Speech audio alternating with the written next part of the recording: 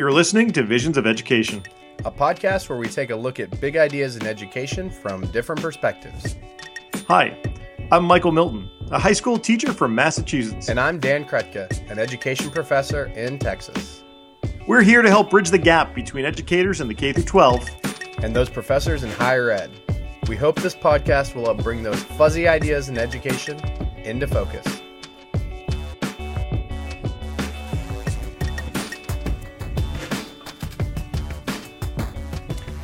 Dan, we're on episode 12. Yeah, it's hard to believe. We had a nice little break, Memorial Day break. Yeah, that was sweet. What do you feel about our lucky number 12? I think this is going to be one of our most useful podcasts because we're talking about a topic that I know a lot of teachers, particularly in the humanities, will find relevant because a lot of people use different types of film in schools. Yeah, what films did you use in your classroom? I mean, like anyone else, I know I used a lot of different films in my class. I think a couple of my favorites were I used a documentary called America and the Holocaust to teach about bureaucracy. I think it was just an incredibly powerful way to show how, bureaucratic decisions, how bureaucrats can even result in life or death decisions for people, beyond just what lawmakers do. And so I think that really resonated with students. And then the story was very powerful. I highly recommend that documentary. And then I think one of my favorites was also using Forrest Gump at the end of U.S. history. You never realize, though, how many cuss words are in that movie until you show it in a school. Oh, right. My students are old and mature. They've heard worse. But we did some storyboarding of additional scenes after the film, and so it was kind of fun to think about what else could have been included in that film, and it allowed for us to use a little bit of our historical imagination. How about you? Recently, we were talking about the Holocaust, so I used a portion of this documentary about the Einsatzgruppen, the mobile killing units, which was, it's a powerful documentary. We paused a lot and we discussed a lot, so that was pretty helpful. And then I really liked the original Godzilla, not the one when it came to the U.S., but like the original Japanese Godzilla. I think it's really neat to see Japan after the war and how you just get a really glimpse into that society post, atomic bombs. Michael, I have bad news for you. Oh, no. Godzilla is not a historically accurate film. Are you serious? Yeah. I don't think you necessarily need to have a historical film to get history out of it. I feel like you can learn a lot about the culture. You can learn a lot about the government through that movie because you can see the Diet, you can see the security forces. I thought it was kind of neat. Cool. Well, I think we've got a good guest today who can maybe tell whether your use of Godzilla is effective and appropriate in the classroom, right? Oh, goodness. I do hope he agrees with me. Hey, Jeremy, how are you doing? It's great to have you, Jeremy Stoddard. Hey, can you tell us a little bit about yourself and your background in education, and then tell me if my use of Godzilla works? Great. Yeah. So I'm currently an associate professor at the College of William & Mary in Virginia. And my primary job is training social studies teachers, but I'm also an associated faculty member in the Film and Media Studies program. And so my background, I'm a former middle school teacher, and my master's degree is actually in educational technologies and communications.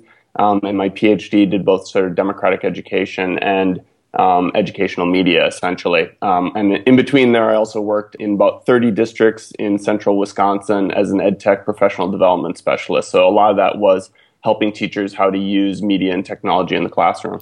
Can you tell us a little bit more about your teaching background in middle school? Sure. So I taught primarily American history. And one of the things I was very curious about from early on was I had a next door neighbor, and this was in Minnesota. And he taught about the Civil War for about 2 months, and that included a lot of film and I believe having the kids doing maneuvers down in the parking lot. And so I was always really curious as to what all this engagement with sort of film that I was seeing around in different classrooms and in my own classroom, because it was that from him that I started showing things like Glory without really a whole lot of thought in terms of what exactly I wanted students to get out of it. And I really became curious as to what kids were actually learning from it, what they were taking away from it. And then also all the references that would come into my classroom from them talking about films that they'd seen outside of it. and some of it sort of horrifying in terms of what they were watching, but it would come up a lot in my classroom. So I was interested in really coming away from what I look at now, which is how do young people sort of learn about history, politics, citizenship through engaging with different kinds of media. And the primary one we look at in classrooms, especially in social studies classrooms, is different forms of film that are being used. Well, so that leads us right into your big idea, which is using. Oh wait, we didn't get an answer to the Godzilla question. That's what we need to know. People want to know. You know, it's funny actually you say that. I'm working with a historian right now who looks, who's Japanese and does history of the nuclear world essentially. And so we actually have a piece, and one of the prime examples we talked about was using Godzilla as a way to get at sort of the post-nuclear age in Japan, and sort of how it reflects how people were feeling about the use of nuclear weapons, nuclear power, as a result of, and nuclear testing in particular, which is the storyline where Godzilla comes out from. So he would say, and he's a historian who's really well known, he would say that that's excellent use of Godzilla. And I will point out, since you guys can only hear us and not see us, that Michael pretty much did a Godzilla imitation celebration when he found out Jeremy said this was okay. I was very excited. So can you tell us a little bit more, Jeremy, about your big idea of how educators can use film effectively? Sure. So I think we know that film's been used a lot in social studies classrooms over the decades. Even from the early 1900s, there was educational film being used pretty early on to teach about history. And I think one of the questions is film has often been viewed as sort of a delivery vehicle to show us what happened, and too often not looked at sort of critically enough to say, well, what can film actually show us about the past? How can it engage us? And then also, how can we use it as teachers as a sort of medium for getting students to think critically about how history is represented, some of the bigger issues that are out there in history, or to use them, what we found in some of our research, which is using film as almost a counter-narrative to what we see in a lot of textbooks. So as a way to bring in sort of perspectives that are often marginalized, as a way to engage students in topics that can be really seen as being sort of difficult or challenging or emotional. I know you've done some specific research into using film. What are some of the most interesting things you've found in looking at how people have used it? So Alan Marcus and I did a survey really early on when I started my graduate program, and it came from the fact that we were both doing literature reviews, and we couldn't find any surveys that told us exactly what teachers were actually using in the classroom. So there was surveys on usage that told us frequency of use, but nothing that told us sort of specific films. And so we surveyed high school teachers in Connecticut and Wisconsin. And now similar surveys have been done in England and Australia, and the same types of films keep coming up. And this was, at the time, and this was around 2000, early 2000s, it was Glory, Amistad, Schindler's List, Saving Private Ryan. You're a fan of Forrest Gump. Forrest Gump came up often. Right, and so what we found, Dances with Wolves is another one.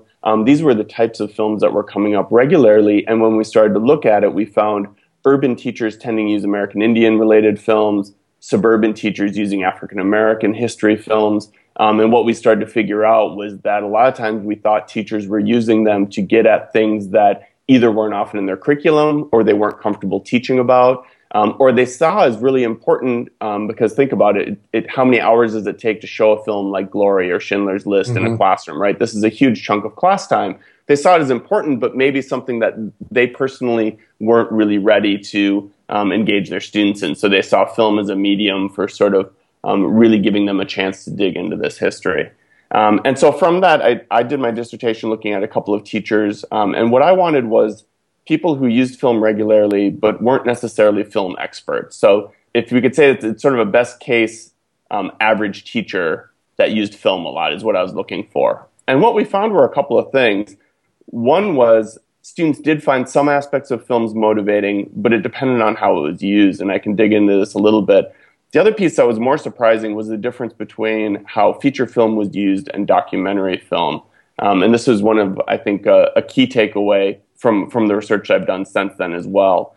And that is when these two teachers used films really explicitly, feature films, they would always introduce them as saying, this is what we're going to get out of this film. So, for instance, they did a big unit on sort of totalitarianism and fascism. And so what they did was they used a film that's an ABC after-school special, which I always now have to explain to my students what they are, called The Wave. And The Wave was set in California, and it's a story from, I believe, the 1960s, where a teacher his students asked him how the Holocaust could have possibly happened, how the people could have done this. And so he started using sort of pseudo-Hitler Youth tactics to build up this same kind of group mentality among them. And so what the teachers did, though, which I thought was a really good example of pedagogy with this type of film. Obviously, it's sort of a history film. It's talking about a classroom in the 1960s, but it's really an allegory for the Hitler Youth and this idea of group mentality. It's sort of a concept formation lesson is what emerged. And what they did was they split the groups up, and instead of just having them watch the film and fill out a worksheet, they asked half the class to identify sort of the strategies that the teacher was using to build up this sort of group mentality, and the other half to look at what the students and the parents were doing that also sort of fostered this to make it sort of get into this almost extreme behavior. So eventually the kids are beating up other kids in the school. They're becoming very exclusive. They have a sort of wave salute or, among the group, and they build up this thing into sort of it climaxes at the point where he actually shows them like a film of Hitler and says, this is what you've become, in a very dramatic sort of moralistic way. But the bigger point for what the teachers wanted was, and they were very explicit about this up front, was they wanted them to start to understand what were the characteristics of this sort of group mentality or group think. And so what they did was they developed essentially a concept of totalitarianism and the strategies that these different countries and leaders used to develop these sort of group mentalities that would cause eventually or would lead to the conditions for the Holocaust. And in addition to that, they used other films, including America and the Holocaust, which you referenced earlier. Mm-hmm. They also used a film called Swing Kids, which, again, not necessarily a great film. It's set in Berlin. It was made in the 1990s. It's about American kids who listen to German kids that listen to swing music, which was banned in Berlin. But they would show clips of it, and they were basically trying to show them that not all Germans were Nazis. It showed ideas in there about sort of the persecution of communists, the persecution of the disabled, and sort of, again, it got across almost a humanistic view a little bit of German youth and the context of what was going on. So they weren't using them as this is exactly what happened or, these are the major events, but more to give them sort of the context of what was going on at the time. And so that's, I think, was a really great example from these teachers of how to use a feature film well. So is one common problem that teachers too often simply use the films to convey information? Is that the most common problem you see?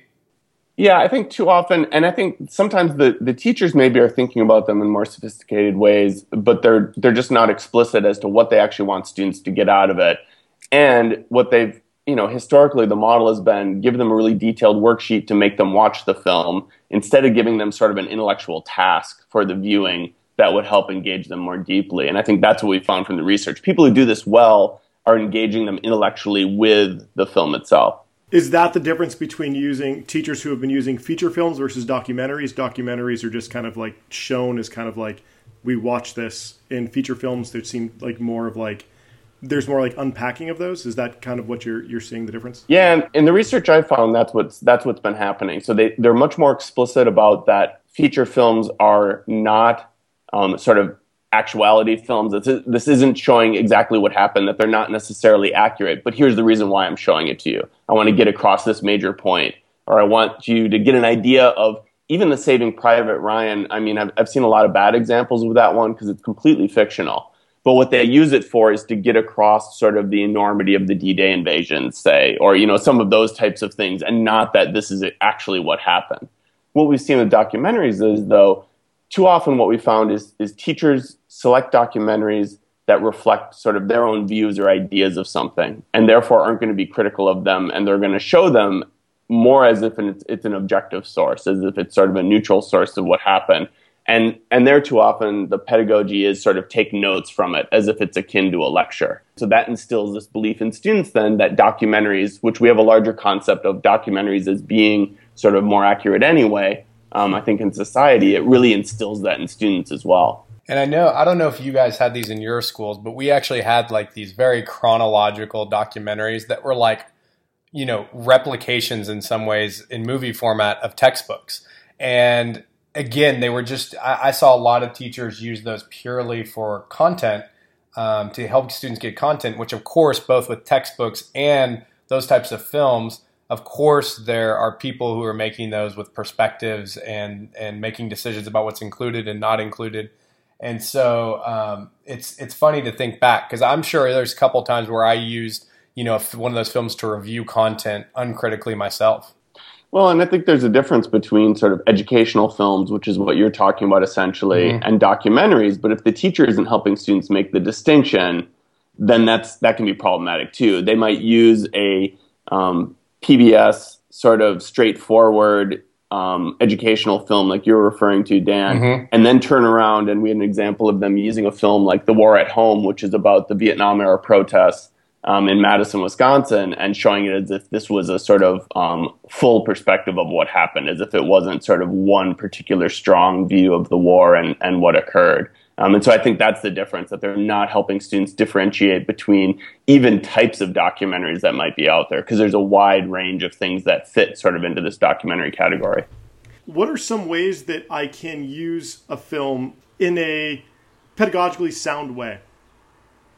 I think there's a couple of things to think about. One is, I always tell my folks, and I remember this as a teacher, and I'm sure I did it myself on more than one occasion, is, some days we have those days where you do just need a film to fill in, right? We see this a lot, and they go down and say, it used to be the days when you had an actual cart in the library with like VHS tapes on them, or DVD player tapes or DVDs on them. And it was, do we have a film on this topic? And so what I tell students, and this has become more problematic with things like Discovery Streaming, which you can, choose a film for its academic standard, essentially out of this streaming database. Pick a film for the perspective that it's showing, for the questions it's raising, and versus the topic that it's on.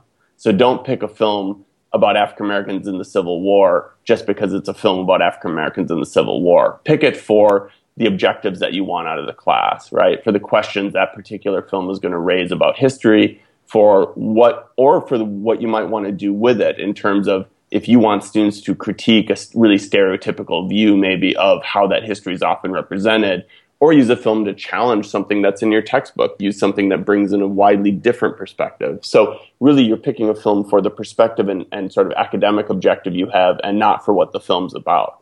And in the same way, one of the things I think that's really missing a lot of times is using films like Godzilla, using films that give us an idea of the social, political context of the times, and not necessarily something that shows a historical event.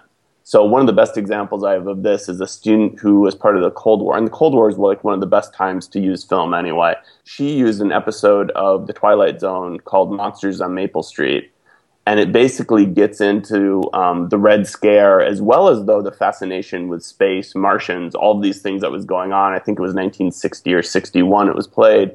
And she used it in this way that really got at, again, she gave them a job to do during the filming, which was look at how the different characters reacted to these events that happened throughout it. And it's a 24-minute program, so it's actually really usable in class.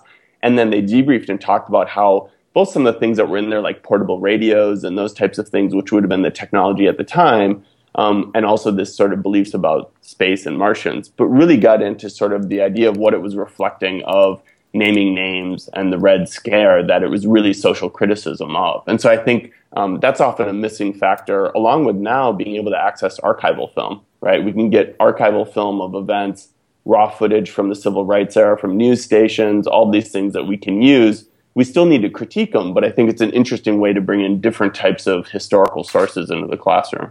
Jeremy, you've written, I know you have a good article in Social Education, the main social studies journal in the U.S., where you talk about both teaching with and about film. Do you have any, do you think it's a good idea for teachers to also try to teach about film, about like how producers use production techniques and lighting and music and other things to influence viewers? Is that something you get into? Yeah, I think one of the things that we try to, and teachers by no means have to be experts on everything film or film forms or have to be film majors, right? But we think that, from what I've found at least, teachers who do this well will have their students ask a number of questions of any type of moving image that they encounter. And these are things like, what is the director or producer, what does he want the audience to think? Who is it made for, right? What's missing? A lot of times is a good question. When it's a documentary, I'll often show them ones that maybe are from two different perspectives of the same event and say, well, why did one director choose this and one choose that? Mm-hmm. I even use a short, I'll use early on, I'll have them backwards storyboard a really short piece. Usually I use like a campaign ad from, is it the Living Room Candidate?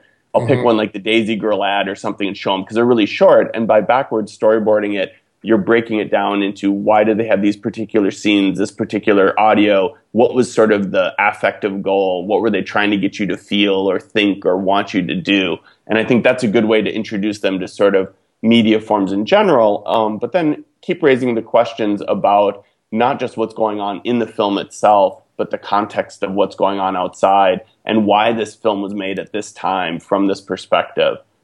There's ones, there's things, again, during the Cold War where filmmakers were blacklisted for different reasons. And they would make films under pseudonyms because of the anti-communism sort of rhetoric that was going on at the time. And so being able to talk about the filmmakers, the film context, what it reflects about what's going on, I think is just important, almost maybe even more important than what the film actually shows. Well, that's, I think, really helpful, and I think all of this will be really helpful for teachers. I might also provide a link to our episode 7 guest, Renee Hobbs, her article, which even though it's a little older, I think a lot of it still applies, the non-optimal ways that teachers use film. It just reminds about things like, having clear instructional purposes and using pause, rewind, and review to have discussions and making sure that the teacher is also engaged while watching the film, things like that. That could be some helpful tips for teachers. Definitely. It's things that I think one of the things, if you're a person who does a lot of historical thinking with primary sources in your classroom, thinking about how you transfer some of those same skills to other mediums, including film. So thinking about how are you critiquing sources, all different types of sources in the same way that you're asking them to do primary sources. Because that's one of the things we found with our teachers as well, is that they were doing things with documents and then would turn around and show a documentary and not ask them to do any of that stuff with it. And so I think thinking about how we engage with different sources and getting those sort of skills to transfer. Well, great, Jeremy. Thanks so much for chatting with us today. I think that this will all be helpful. I know Michael's very happy to have it affirmed that apparently he can just show Godzilla all day. Vindication. With purpose, though. I know that I need to show it with purpose. With purpose, and I think the only last thing sort of to remember is, you know your students, you know what types of things might be upsetting to them, give them a warning before something might come on if it's violent or if they're really afraid of, 1950s movie monsters, whatever it might be. And also, if it's going to be R-rated, check with your administrator. Those types of things are always just really smart things to do when it comes to using a film in your class. And there's nothing wrong with showing clips versus showing the whole thing either. We found both to be very effective. And these days, with the timing of things, a clip can be used very, very effectively depending on your goal. Great. Thanks for all the great advice. So, Jeremy, where can people connect with you online or find your work? Sure. I'm on Twitter. It's at Jeremy _Stoddard.